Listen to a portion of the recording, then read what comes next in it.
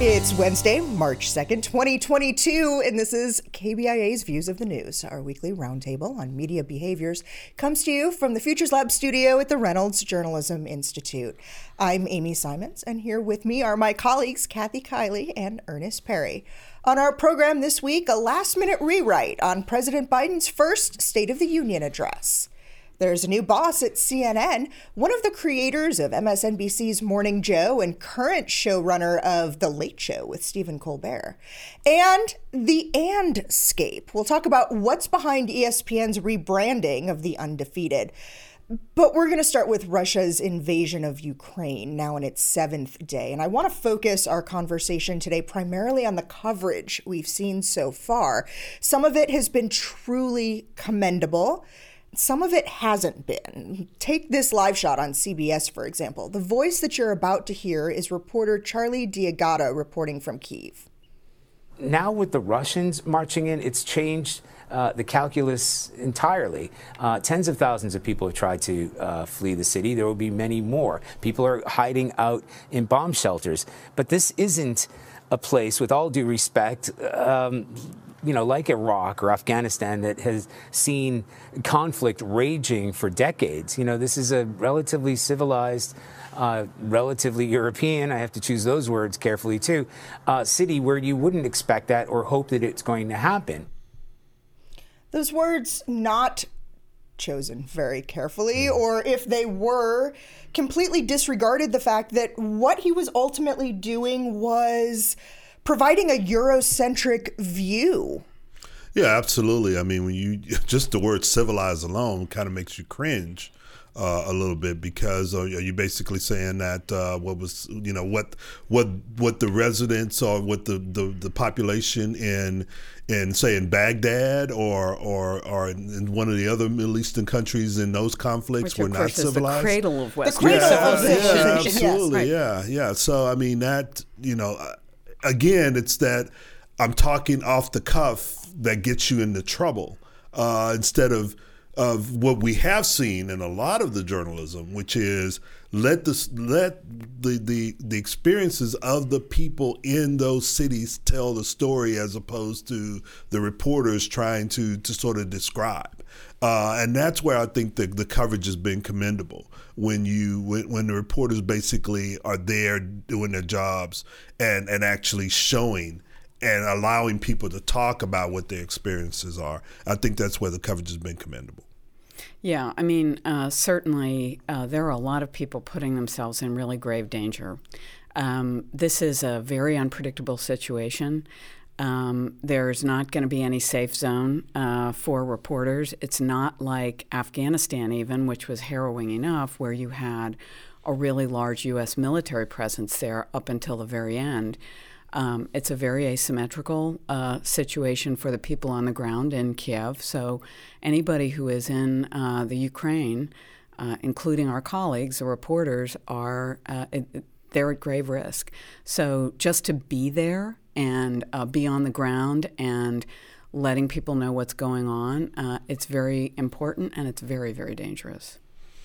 One of the things, go ahead, I'm sorry. No, go ahead. What I was going to say too, and there are going to be some examples that we'll be adding to our links blog, some of our former students and some of the connections as well. Uliana Pavlova, who was one of my former students, has been working and freelancing on behalf of different organizations there. She, upon graduation from both our bachelor's and master's degrees programs here, she's a Russian citizen and ended up going back to Russia after graduation.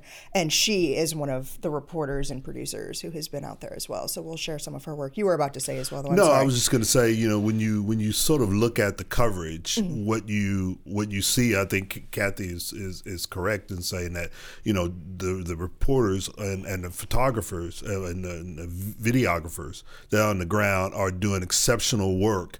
There's no embedding, mm-hmm. because they're not embedded. There's no one with whom to embed right, yet, really. And the Russians definitely don't want them embedded there. And the Ukraine army is basically fighting almost a guerrilla type of fight against the Russians. So the reporters on the ground are having to cover it where they can and move around as best they can. But what you're also seeing is the strength of CNN, the strength of BBC, the strength of the organizations that are really equipped and have experience in covering these kinds of incidents. And that's where you're getting probably the best and most accurate information. What they're fighting against, and I think what all of us are fighting against, is the disinformation and the misinformation that's coming from Russia, that's coming from Russia, those who support what Russia is doing. But then it's also coming from those who are just, sitting behind desks like we are, and basically, saying all sorts of stuff that aren't based in fact. So there are a couple of different issues I wanted to talk about here. We'll take them out of order and go straight to that idea right now of the misinformation and disinformation, especially coming from Russia. And right now there are efforts underway, especially in Europe, to limit the delivery channels of RT, of Russia Today, and of Sputnik, some of those state-run Russian media organizations that are putting disinformation out there.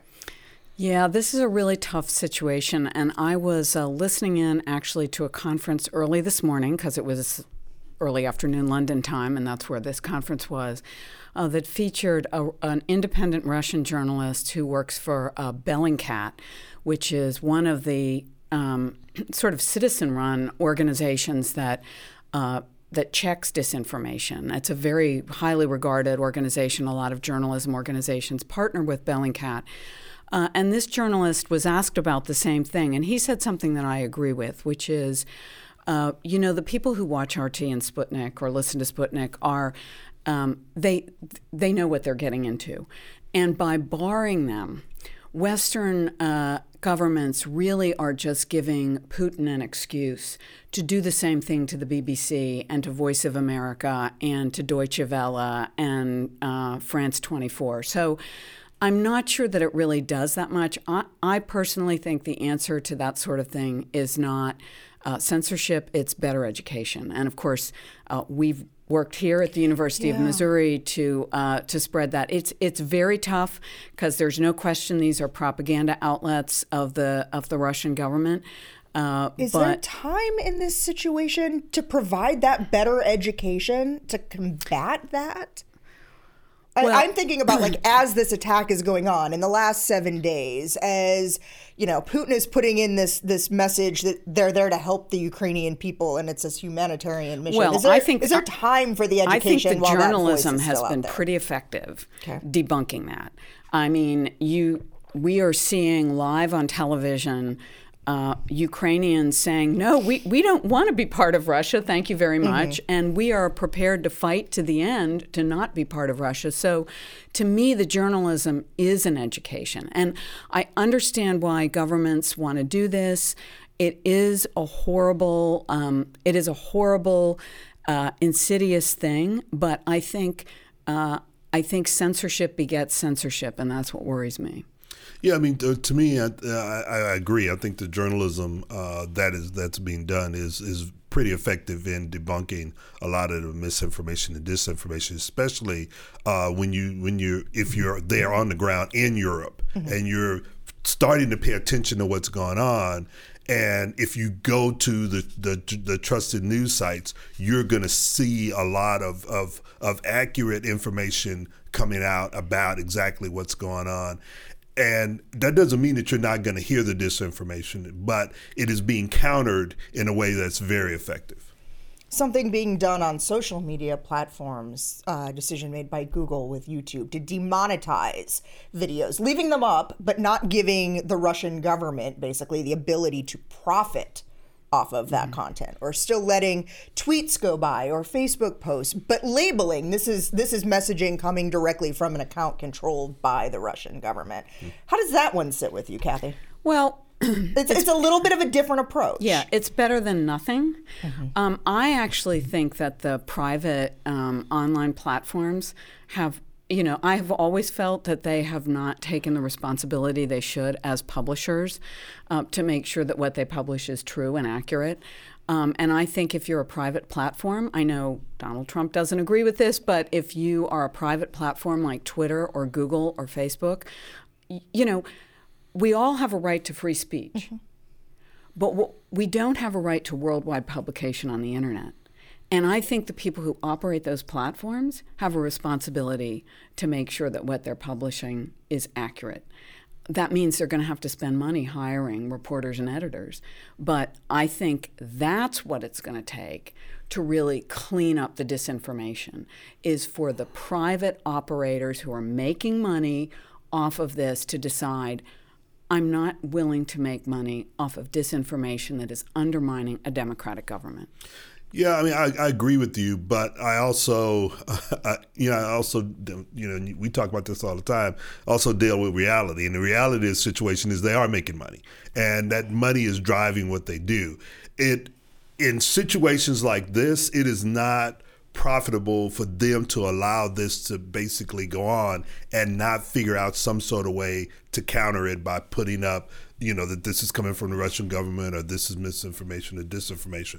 But in other instances, it is profitable to Google and Meta and others to allow this to go on because they're making money. They're still getting the page views. They're still serving the videos. Exactly. They're still getting data that they're collecting from people watching it and profiting off absolutely. that. And so they're the ones that are now profiting off of the misinformation and the war. Absolutely. And there's no government regulation because the laws haven't kept up with what's happening in the social media space. Television is regulated to a certain extent because of the Communication Act. Newspapers know that they have to do certain things because they could wind up losing a lot of access and a lot of what makes them operate. But in the social media space, it's just not there because they yet. have an exemption from libel. Right. So there's no incentive to police yourself. Right. And that, I think, is the really big problem. I think it's easy to identify a propaganda outlet like RT or Sputnik. It's a lot harder when it's coming in on your Facebook feed or your Twitter or your or somebody Instagram. Sending it to you and in a text, that's where I think the really insidious disinformation is coming from, because it's much harder to identify. Yeah. Right. Or WhatsApp. WhatsApp. How many Exactly. times have we seen massive disinformation efforts through WhatsApp? One of the things that we were talking about a little bit ago, and it kind of made me chuckle in a way because I knew I wanted to get here, but you were saying that people are smart enough to watch more than one station and know and identify Sputnik and RT for what it is. At the same time, we have what's going on here in the United States on Fox News, where Tucker Carlson has in a lot of ways become the Putin apologist in chief, and they have their own one of their own reporters, Jennifer Griffin, who's one of their national security reporters, who is spending almost every single segment she's on having to correct the punditry that is being spouted on Fox News as she's sitting there listening to provide a report. Yeah, it's I don't get it. I do not know what the calculation is. We talked about this a couple weeks ago with Josh Hawley. I don't know whether you think if you're being a contrarian, you're going to get more publicity, but to think that history is going to judge you well for siding with a really brutal dictator whose brutality is live on TV 24/7 now, I just don't get it. Well, I mean, to me, it's one of those things. I mean, Tucker Carlson is talking to people in his echo chamber, and that's who he's talking. The people who show up for his show on a daily basis already fall into this category of believing in autocrats and dictators and those who want to have. This is who they champion. And so it doesn't surprise me at all, because what may be happening here is that in the other person's show, she's speaking to one audience, but in Tucker Carlson, he's speaking to another, and they're both playing to their audiences, which is something that Fox News has probably mastered more than any other media organization on the planet, is the ability to be able to know who you're talking to, speak to them, and be able to rally them to whatever cause you have, and thus bring in the money. Yeah, well, we've talked about this before. I think you're on to something, because and I think this is true for cable generally, if you watch between the hours of about 10 a.m. and 4 p.m., it's kind of normal news, no matter what, it's reported news that's being presented to you by actual reporters who are actually going out and talking to real people and primary sources. And then at the early morning and in the evenings, it's all just opinion. And, this trend that you have identified with Fox really started, if you think about it, with Lou Dobbs. Lou Dobbs had a primetime show, and he just would go off the deep end about immigration. And I remember seeing people I knew who were Fox reporters being interviewed on his show, and he would say things like, well, don't you think this, and try to back the reporters into having an opinion.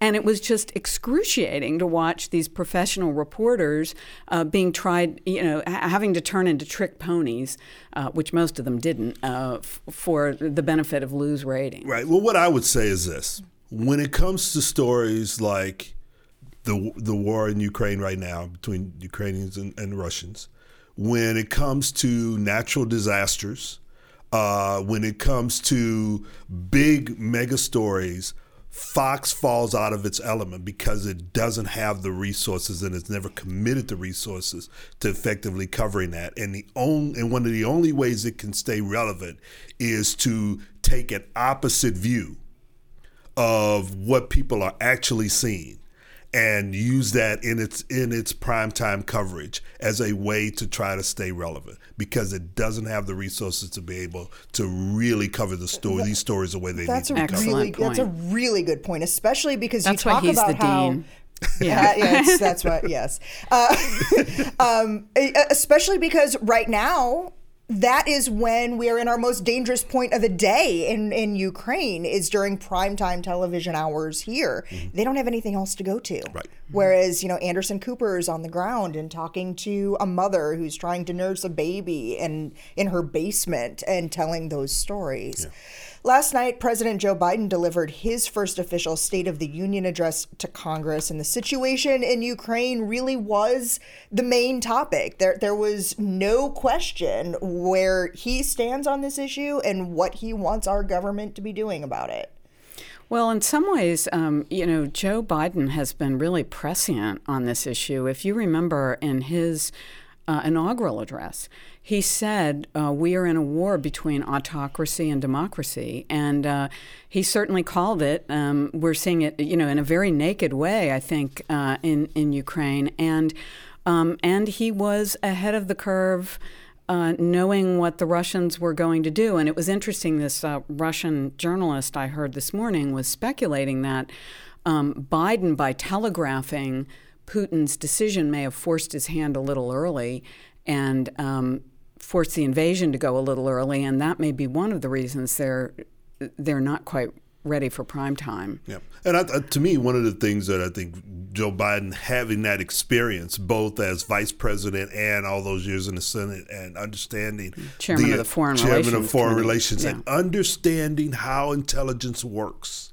and when to pull particular levers and how to bring allies together. You see it so clearly. I mean, now we're going to do these sanctions. We're going to do these sanctions. We're going to close off airspace. We're going to do this. He was getting pushback last week. I happened to be watching during his press conference, and he was getting pushback from reporters who were asking him, well, why haven't you gone after the Russian accounts? Why haven't you kicked them off of SWIFT, which is the electronic banking system, right, like that the credit card type credit stuff, card, that sort of money thing. transfers. Because and he was real forceful in saying, that's something that we may use later, but we're not going to do that now. We're not there yet. Our allies aren't there yet. But then you had France and Britain saying, well, yeah, we can do it right now. And he's like, no.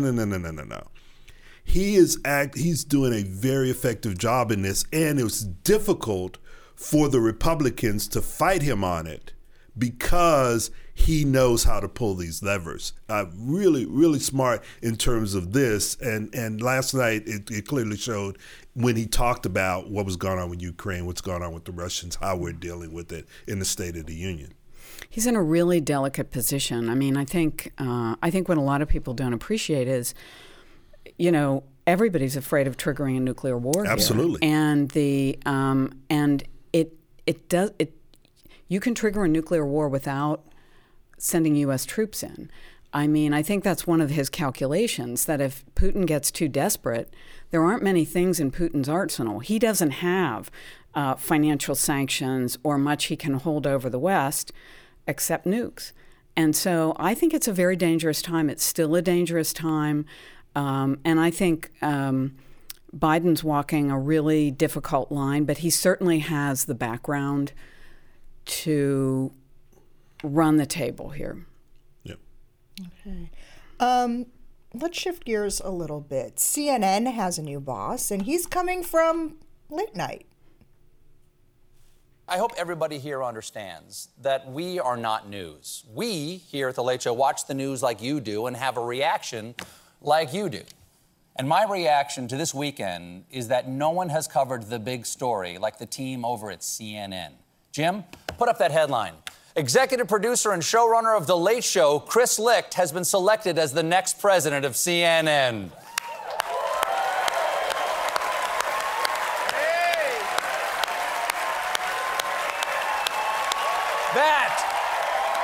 That, right there.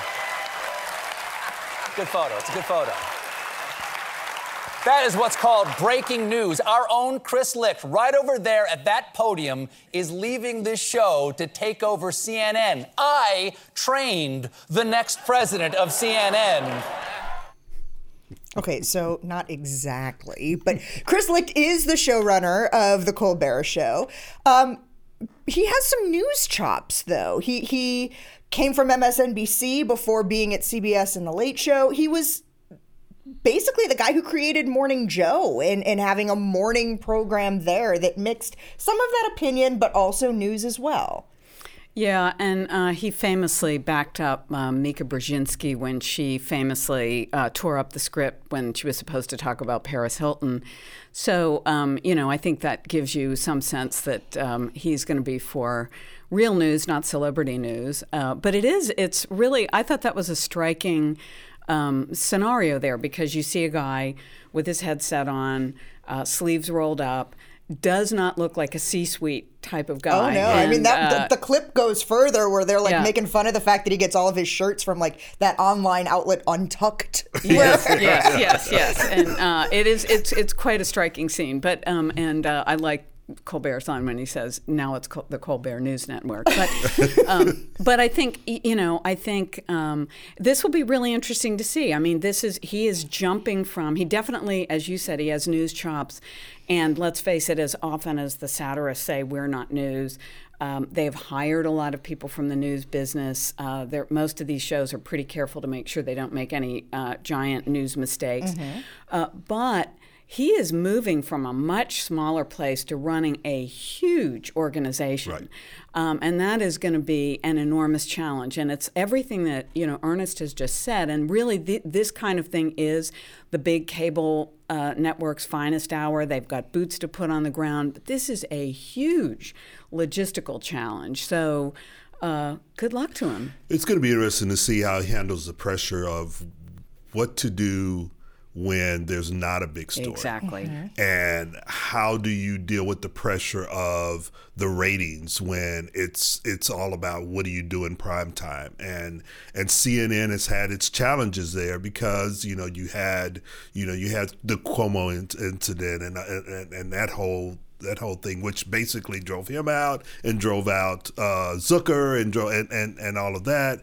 Then you still have to deal with what do you do with Anderson Cooper? What do you do with Don Lemon when they, for whatever reason, go off script? Mm-hmm. And they've done it, and they're going to continue to do it. How do you deal with that? What are going to be the new shows? And you have a new owner in Discovery who is looking to go in a different direction. They have signaled that they are not interested in having these nightly battles with Fox. And he has indicated there are some early tea leaves that are showing that he's going to take this network and try to move it a little bit closer to center and move it a little bit to the right from where it has been and try to take some of the political politicization out of it. That word's not coming out today. Yeah. But that he's trying to make it more centrist. Well, I think, Ernest wins the gold star today. He has made the best point of the program. Yes, I know. But the point that you made earlier about Fox And the point you're making here is CNN struggles when it doesn't have a big story, and that's when Fox does well, because all of that opinion and what CNN did was just try to become the mirror image of Fox, and that is what the new owners say they're going to push against. So we will see, but it is hard. Like, opinion sells, hate sells. Are people going to be willing to watch straight news? This is a challenge for you, listeners and viewers. Yep. Okay. Yep. So before we go today, I want to talk about The Undefeated. When Kevin Merida left ESPN and The Undefeated for the LA Times, we knew that there were going to be some big changes coming for that digital publication. Monday, ESPN announced the full-on rebranding of the site, now called Andscape, like landscape, but without the L. The old site was focused on the intersection of sports, race, and culture. So the plan now is to kind of sort of lose the sports and just be the race and the culture? Well, I don't know if it's exactly losing the sports, but they want to delve more into culture and Hollywood and those types of things, and not just center so much on how athletes intersect in that particular world. So they're talking about rebranding it and broadening those messages and using not just the ESPN platform, but other Disney platforms in a way that will sort of bring all that together and really go after the Gen Z and the millennial generations to try to connect with them in the spaces that they're in and not just in the sports space. So maybe try to pull away a little bit from a site like the Shade Room? Yeah, kind of, sort of. But we aren't sure which direction, because here's the thing. You know, when they started Undefeated, they had the idea that they were going to do that intersection of race and sports and culture. But then when the topics began to get really controversial, they sort of... When they went from being something to talk about to the story of the generation. Right. And that it became a lot harder to do. And that's where this becomes a problem for ESPN, because it is a part of that Disney landscape. Mm-hmm. And whenever they try to do that, there's a certain segment of their audience, i.e. the couch-sitting ESPNers, who go like, no, that's not what we're supposed to do. So that's where the issue comes into play. Yeah. Yeah, Andscape leaves a lot of room for adding things, but but it's also ambiguous-scape, right? And so I just I don't know what's the identity of that brand. Yeah, identity. That's going to be the real challenge. Yeah. It had a clear one before. Yep. So I don't know. It to me it didn't seem broke, so I don't know why we're fixing it. But there you go. But I think you may have a good point about going for a younger audience. Yeah. Okay. Well, we are pretty much out of time for this week. Thank you for spending the last half hour with us. You can read more about each of the topics we talked about today on our links blog. You can find that under both the programs and podcast tabs at kbia.org. We are also available wherever you get your podcast downloads, including iTunes and Stitcher. You can like us on Facebook or follow us on Twitter. Our handle there is @ViewsOnKBIA. These are all great ways to watch and listen to our program again, leave comments, questions, and see what we'll be talking about next week. Our thanks to RJ Ice, Travis McMillan for directing the show, Aaron Hay for handling the audio, and Tim Pilcher for our original theme music. I'm Amy Simons. We'll be back with you next week.